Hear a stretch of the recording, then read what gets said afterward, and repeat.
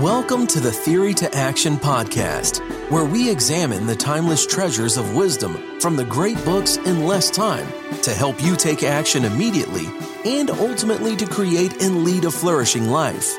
Now, here's your host, David Kaiser. Hello, I am David, and welcome back to another Mojo Minute. In our last Mojo Minute, we chatted about bringing passion to your work and how that was a sense of perception. And that deeper down, any work, no matter if you liked it or not, if you felt passion towards it or not, any good human endeavor could be sanctified. Human work can be sanctified. And if you haven't listened to that Mojo Minute, be sure to do so. But in today's Mojo Minute, let us expand on that notion. Let us expand on the sanctification of human work. For two reasons. Number one, we have been in our postmodern world and culture for the last, 50 to 100 years, that most people have never heard this perspective before, the sanctification of work. What is this all about? The Christian and Catholic churches have abandoned talking about it from their pulpits. It's not come up in common conversation. Nobody's ever pointed it out to too many folks. And number two, the second reason is the modern notion of government in the last 50 to 100 years is that government does everything. So modern man believes in government to solve everything, even to give him dignity in his work. Started with the whole union movement, which is, for the government to give dignity to anybody is false. Governments just can't do that. It's not what they're created to do. Well, let me amend that. Free countries' governments, those that respect their written constitutions, those governments can't do that. Totalitarian governments can certainly tell you they're giving you dignity in work, but many people would object to that. But regardless, that is where we find ourselves today. So let us look at reality. And to do so, we turn to Timothy Keller. He's an American pastor and theologian. He is the founding pastor of Redeemer Presbyterian Church in New York City. And he wrote a book called The Counterfeit of God, which looks very appealing, but I have not read it yet, which posits the theory that we have tons of addictions going on in our world, from money to sex to other forms of idol worship, and we humans were very, very prone to create these addictions into gods themselves. In fact, I came across this book, The Counterfeit of God, when researching human power and how that power becomes a god in and of itself. Fascinating stuff. But that's not today's focus. Today's focus book is Timothy Keller's Every Good Endeavor. Every Good Endeavor, Connecting Your Work to God's Work. It was written in 2012, and I found it fascinating. So let's go to the book for our first pull quote. Then God said, "Let us make mankind in our image, in our likeness, so that they may rule over the fish in the sea and the birds in the air, over the livestock and all the wild animals, and over all the creatures that move along the ground." So God created mankind in his own image. In the image of God, he created them. Male and female, he created them. Genesis 1:26 to 1:27. Timothy goes on, the biblical view of these matters is utterly different. Work of all kinds, whether with the hands or with the mind, evidences our dignity as human beings because it reflects the image of God the Creator in us.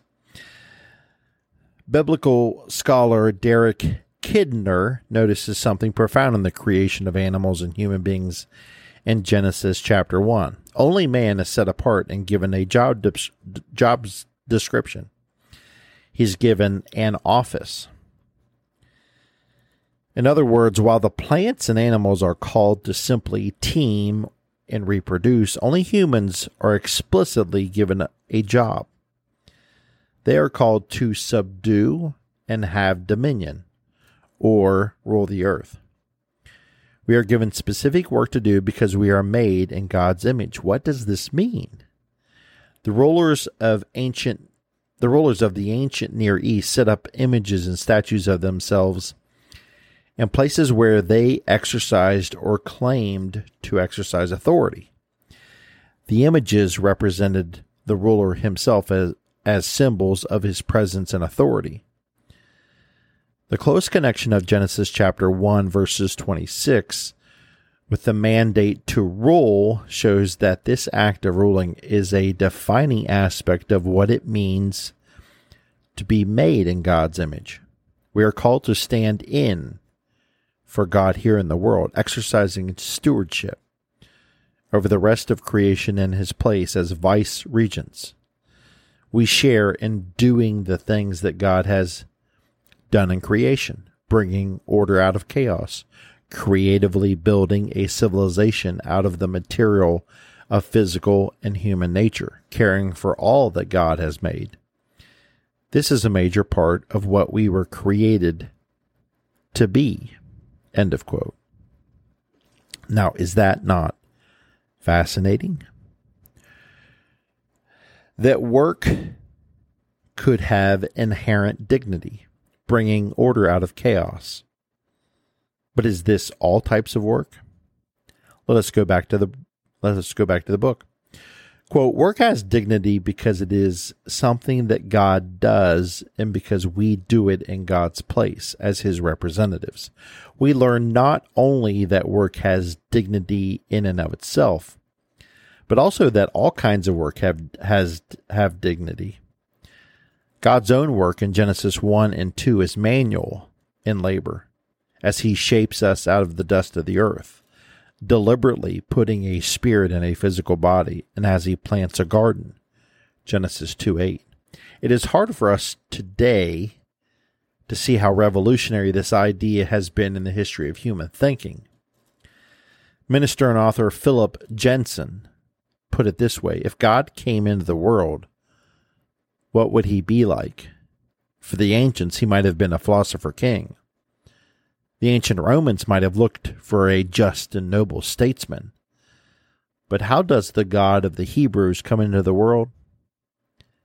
As a carpenter. End of quote. Is that not remarkable?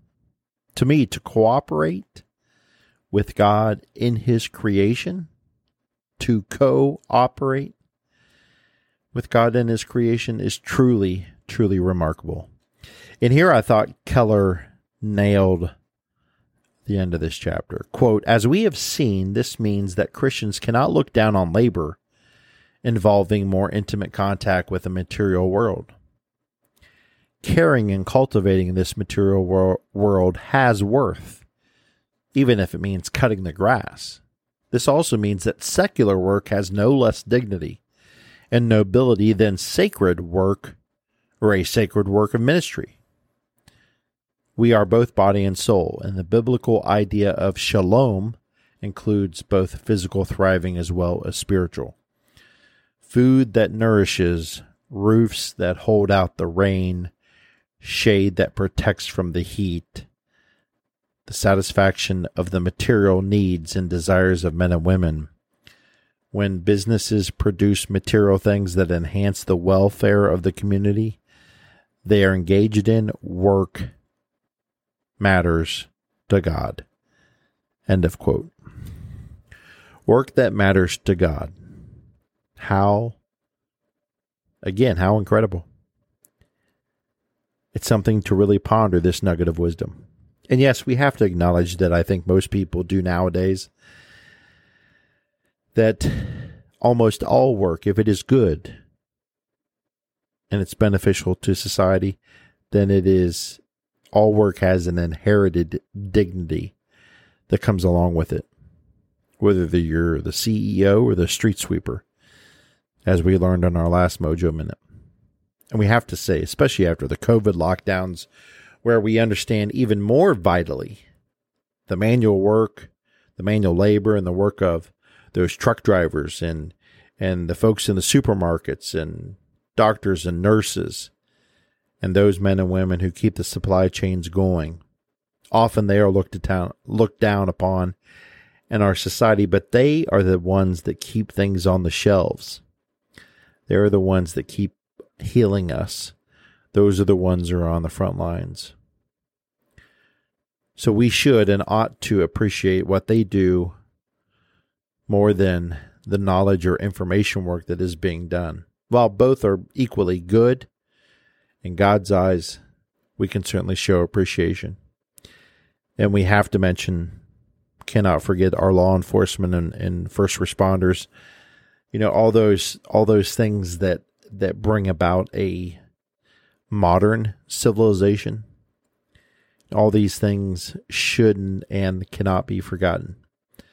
Because it's easy for me to read a book and give nuggets of wisdom when I have food in the house and safety in the streets. So we should all not take those things for granted. Now, speaking of books, this is probably the best time to talk about how we can help you to devour books. The best books that are coming out, that have already come out, that have already been written.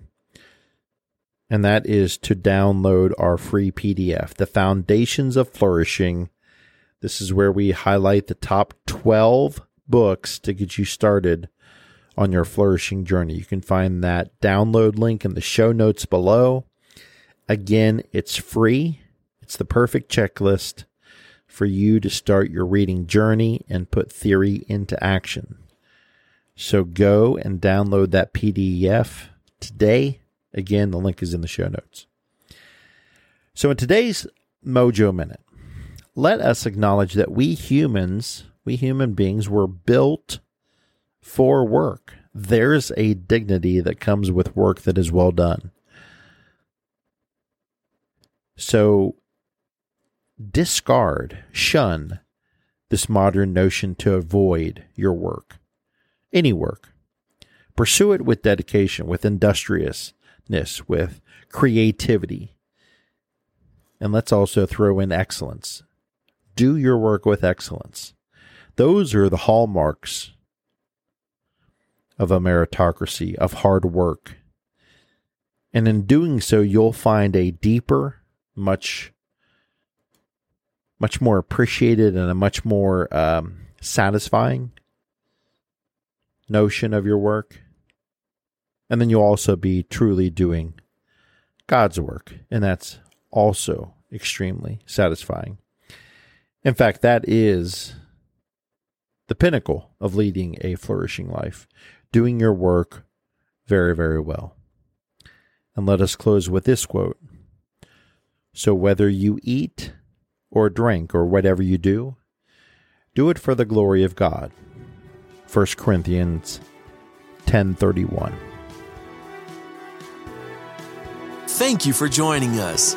We hope you enjoyed this Theory to Action podcast. Be sure to check out our show page at teammojoacademy.com, where we have everything we discussed in this podcast, as well as other great resources. Until next time, keep getting your mojo on.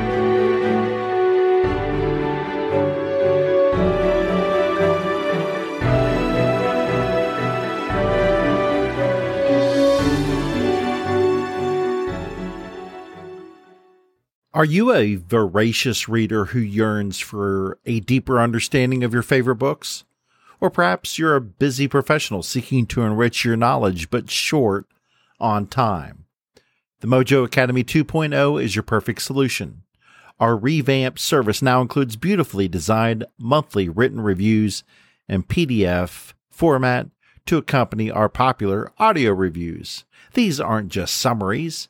These are comprehensive and insightful explorations of each book, packed with the actual quotes from the book to enhance your understanding. With usually 6 to 9 pages per review, they are perfect reference tools to take your learning to the next level. Get your free Mojo Academy review in written format at teammojoacademy.com or click on today's show notes for that free link. Again, teammojoacademy.com or click on today's show notes and you will see the link for the free written review. Get yours today.